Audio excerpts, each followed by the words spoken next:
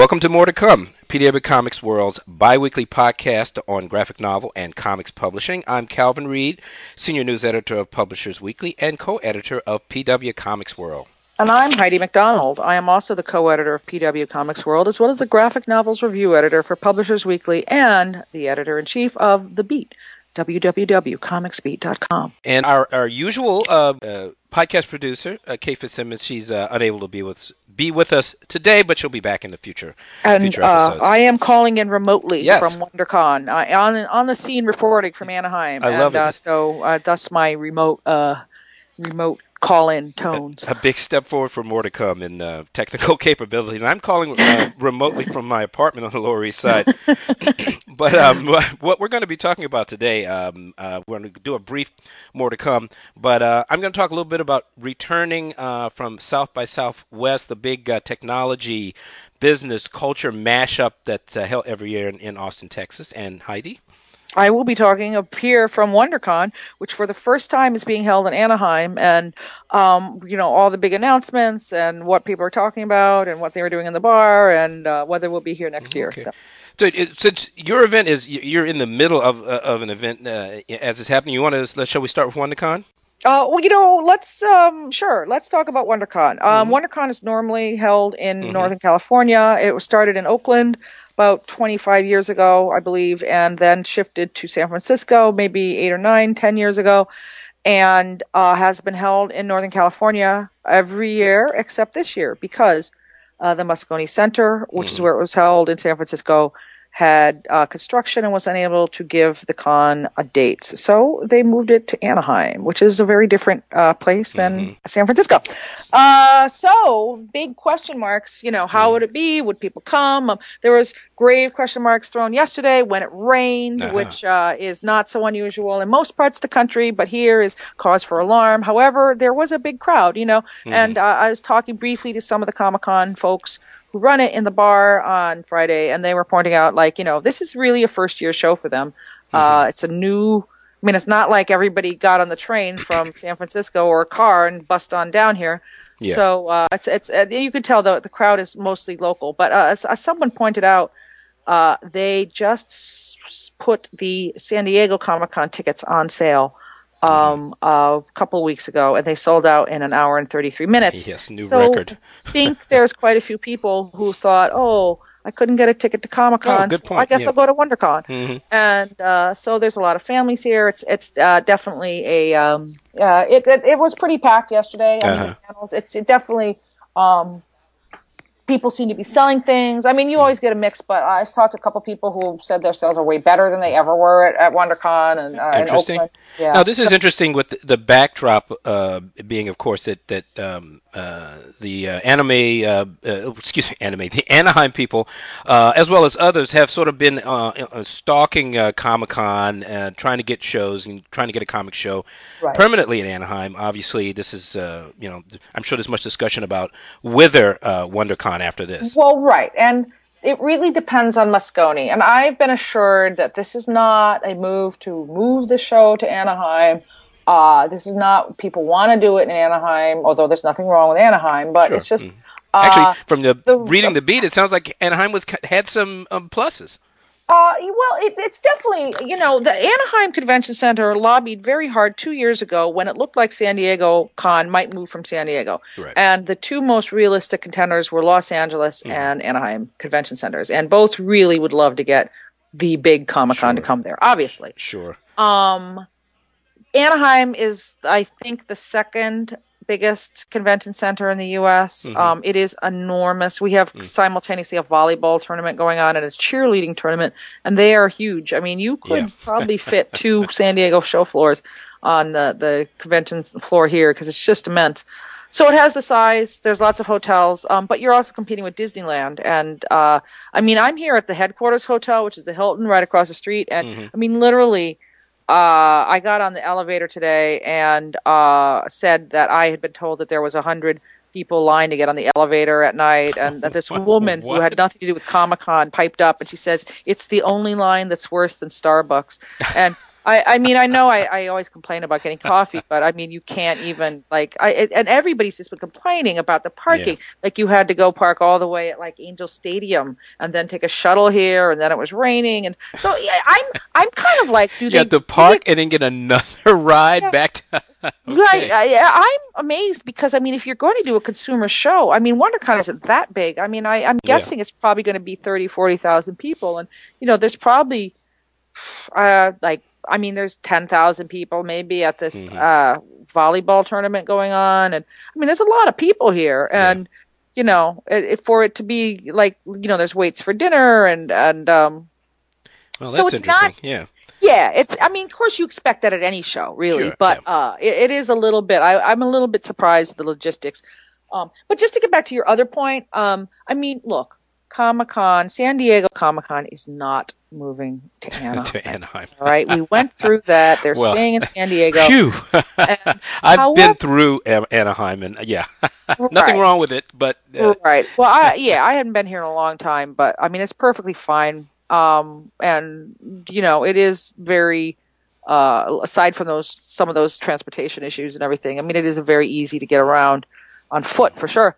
But what about the show itself? I mean, what was there news that came out of WonderCon? Well, here's an interesting thing. It's actually bigger than the WonderCon in San Francisco because they had more of the floor. I mean, so they have more exhibitors. They have it's a pretty vibrant show. I mean, there's a lot of animation type booths. Cartoon Network was here. They were giving out Adventure Time and My Little Pony bags. They had a big representation for Ridley Scott yesterday. I mean, DC and Marvel have been going head to head with gigantic panels. They had a huge Avengers versus X-Men. They announced that Captain Marvel is coming back as Ms. Marvel. Saw that. But DC has had a bunch of panels, which they kind of hinted maybe there's going to be more before Watchmen stuff. Which of course, no polarizing opinions there. Just stick and poke us inside our little cages, would you? Okay. Yes, exactly. And IDW had some pretty impressive announcements that they're going to, they're doing more Rocketeer stuff, but with Mark Waid and Chris Samnee are going to be doing it. They have the license to Judge Dredd in the United States, which is kind of interesting. The film is coming out later this year, and apparently they're going to be doing bringing back some of the classic material by some great artists like Carlos Ezquerra of the past, and new material as well. The publishers they're like Image is not here, Dark Horse is not here, rather surprisingly. But Marvel and DC have giant booths. Avengers, of course, is the film that everybody is talking about at the Marvel booth. Of course. So it's con. It's con. There have been quite a few digital panels that were interesting. There was a panel yesterday that was comic book entrepreneurs that I went to that was interesting. Actually, Mike Richardson from Dark Horse was on there, and he's talking about how he started the business with a $2,500 credit card. It's his bootstrap story. His bootstrap story, yeah. There was actually some interesting talk from a retailer on the panel who was saying, that he's not really afraid of digital right now, but it's not he said doesn't foresee digital really replacing print for comics for another 6 or 7 years, and that seems to be kind of and that's a sweet spot for him. He figures he can he can tread water until then. Right. And but just to finish up on the Anaheim story versus San Diego or versus San Francisco. The one issue San Francisco considers WonderCon a local show because they do not book enough hotel rooms. I see. And that is what is the problem. I see. So they don't get quite the respect from the center organizers as they might. Yeah. It is considered a local show. Right. They want to focus on national shows that bring in people who will spend lots of money. Yes, who have travel budgets and entertainment budgets. And that is understandable. Yeah. I mean, it's questionable and yet understandable. So hopefully you aren't being short-sighted, and there seems as though that might be creeping into the equation here. Well, San Francisco is San Francisco. I mean, it's a tourist destination anyway. I mean, to me, it's sort of like, well, don't you want to have some shows that enrich the local culture and help them grow? I mean, this is a really important publishing, independent, alternative publishing show. You would think that local business people would want to encourage it and to help it Well, grow. well, you think they want Comic-Con, but maybe not, you know. However, Yeah. I've heard that San Jose's facility is also becoming a venue that's Hmm. a lot of shows are going to. So, I actually have an interview scheduled with David Lanzer, Great. who runs about the CCI's marketing VP, and after this podcast, and so perhaps I'll be able to reveal more All in right. my show report. So, But it sounds like an overall positive yeah, experience at absolutely, the show is a huge, WonderCon big. South. Yeah, the move was fine. Like big crowds, big con, big bar. Sure. You know. And Yeah. naturally, much discussion of all the issues Yes. around it. Well, but I'll jump to Austin, Texas, for my this year's experience with South by Southwest. We also had a few logistical problems. I mean, certainly the hotel situation in Austin for the interactive part of the festival, which is suddenly just exploded in growth. I mean, it's only 5 years old, if I'm not mistaken, and apparently this year it eclipsed, I think, film and the music portions of the festival. Originally, this thing started as a music festival, in size and attendance and general craziness. And I will have to say, unfortunately, in logistical problems, because we were in a hotel much farther out of downtown than I would have liked to have been. The shuttle system was overwhelmed primarily or in large measure because of the weather. I mean, just as you were mentioning it raining Right. in California, well, it doesn't rain a whole lot in Texas either, but it dumped 3 days of steady rain on on South by Southwest, including cold winds.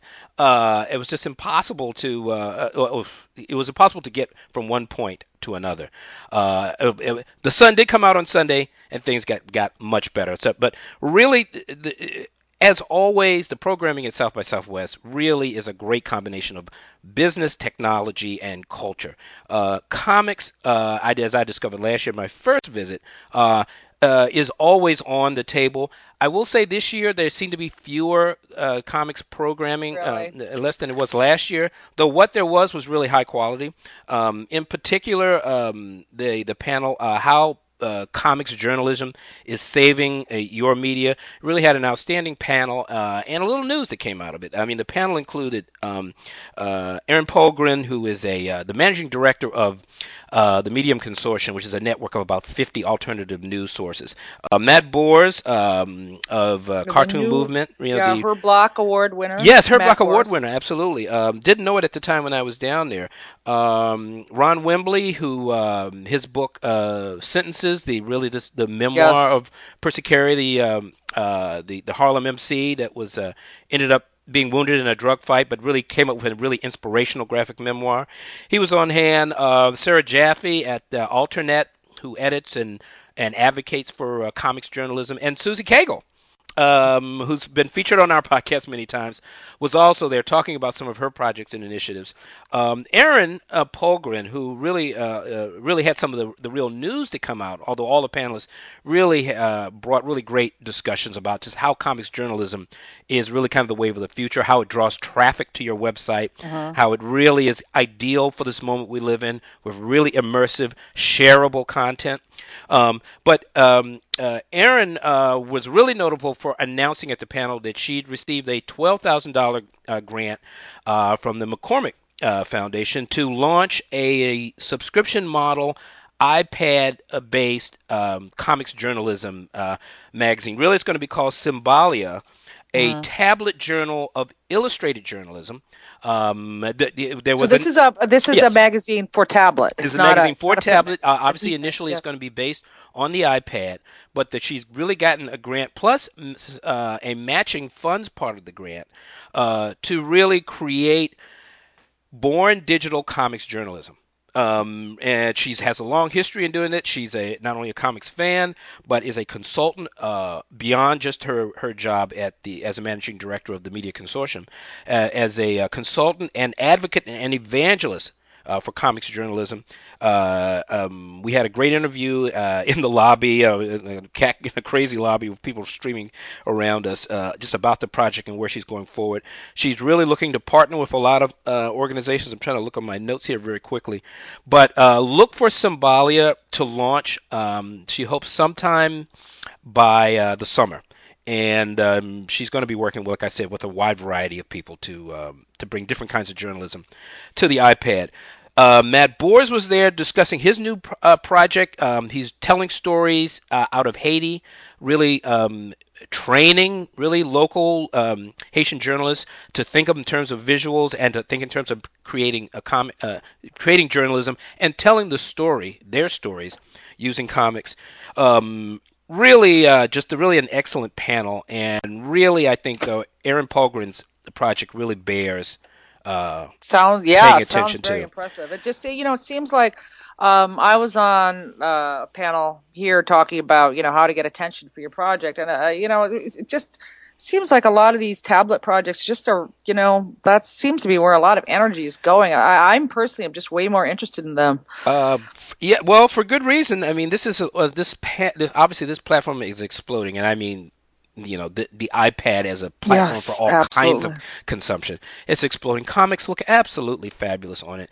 And we're starting to reach this point, obviously, where people are thinking, designing, and creating the comics on the iPad for future display on it. I mean, it's born to be presented and consumed a little bit differently than it would be if it was initially designed for print comics. Right, so right. we're entering full bore into that era right now. But there were a few other things down here that were in Texas that were really kind of interesting as far as comics were concerned. In particular, obviously Marvel launched its new initiatives, Infinite Comics, as well as the augmented reality comics. Full disclosure, because of a variety of problems with the logistics of getting around, I missed the Marvel presentation. So unfortunately, it sounds like a lot. I know a lot of people did because they couldn't get there. It was, it was really kind of awful the first couple of days. That said, any trip to Austin, and certainly one to South by Southwest, really is a delight. I really had a lot of fun when I wasn't fighting the rain or trying to get from my hotel to the convention center. But obviously, Marvel is launching a digital, born first, imprint for comics, as well as using augmented reality comics in its print comics. So it's a very interesting initiative to tie together its print and digital sides, and obviously launching at South by Southwest gives it an opportunity, I think, to kind of get away from the noise at Comic-Con of so many people and so many movies, and to get a platform in a sympathetic community, because the digital community is incredibly sympathetic to comics. Indeed, they are big fans of comics. This was a great platform for Marvel to launch this and kind of, obviously get a little bit of discussion about them and not about DC. But so we're looking forward to see how these comics play out, whether fans really want all of these bells and whistles, though I think we're all certainly interested in seeing what they might have. Yeah. And one other thing I really would like to mention, maybe two other things very quickly I mention, is Roundtable Comics, a terrific nonfiction comics packaging house and imprint in its own right. It's run by Corey Blake and David Cohen. They're launching a digital tablet using Hachette's app technology. They were down here to give out 2,000 copies of Delivering Happiness, the comics adaptation of Tony C. is the Zappos CEO. It's really of his story. It's a delightful story. It's really the graphic memoir version of his best-selling print book. They told me a good bit about their company, how their nonfiction inspirational comics has expanded, and we're going to be talking with Corey and David further for an interview in PW Comics World. But those guys were on hand doing a lot of marketing, working with Tony Cia's group, Delivering Happiness, because he's started a separate group that talks about his philosophies toward life that came out of his launching his business. So that was a really, really great effort, and also very interesting company in Roundtable and how Definitely. It's producing. No, they're doing some very cool stuff. So, well, it sounds like there really was, future comics on parade down at South by Southwest. One thing I should mention, just very quickly, on the how comics journalism is saving your media. Susie Cagle was on hand, really talking about some of the work she's done, her rest, as well as the work she did, some of the work she's doing now in putting audio tracks to her comics. So it's not motion comics, but it is an interesting use to introduce multimedia into what she's doing. So lots of comics at South by Southwest. Oh, including Daniel Byrne, the creator of Operation Ajax, the graphic novel based book about the graphic novel interpretation of the overthrow of the Iranian democracy by the CIA. He gave a great presentation. It looked at all of how he put this comic together. Anyway, I could go on, but really, comics hold a really special place at South by Southwest. There could have been more panels, but the ones that were able to get to were really excellent. Well, it sounds like there was a lot going on, and we're just kicking off the con season. Emerald City is coming up, and then C2E2, right. And we're chock-a-block right in the swing, of the countdown to doom. I mean Comic-Con. So more to come on that. And before this is an abbreviated on the road version, but before we go, we wanted to mention the passing of Jean Mobius Girard, one of the greatest living cartoonists. I mean, up until great comics. Yes, and the Airtight Garage and Arzak, the co-founder of Metal Hurlant, the heavy metal magazine. I was a big fan of the Lieutenant Blueberry, Euro Westerns. I love those books. Yes, and obviously his vision of a science fiction future was so influential to everyone. Yes, and he really, a lot of younger cartoonists are definitely looking to Mobius and that whole kind of fantasy science fiction, philosophical science fiction. And elegant, extremely elegant illustration. Yes, and as well as his extremely simple, clear line art style, which is so antithetical to some of the more detail-intensive mainstream style. So, but anyway, he was, a fantastic person, mourned by so many, and just really one of the greatest talents ever in comics. So, we must salute him. Rest in peace, Mobius. Yes. All right. But that's our abbreviated. That's right. This is our stripped down. More to come. But we'll be back to full size. Yes, I must skip out of my hotel room and my strong Wi-Fi to be thrust back into the wilderness of a spotty internet. So. All right. Well, until next time, more to come. Always more to come.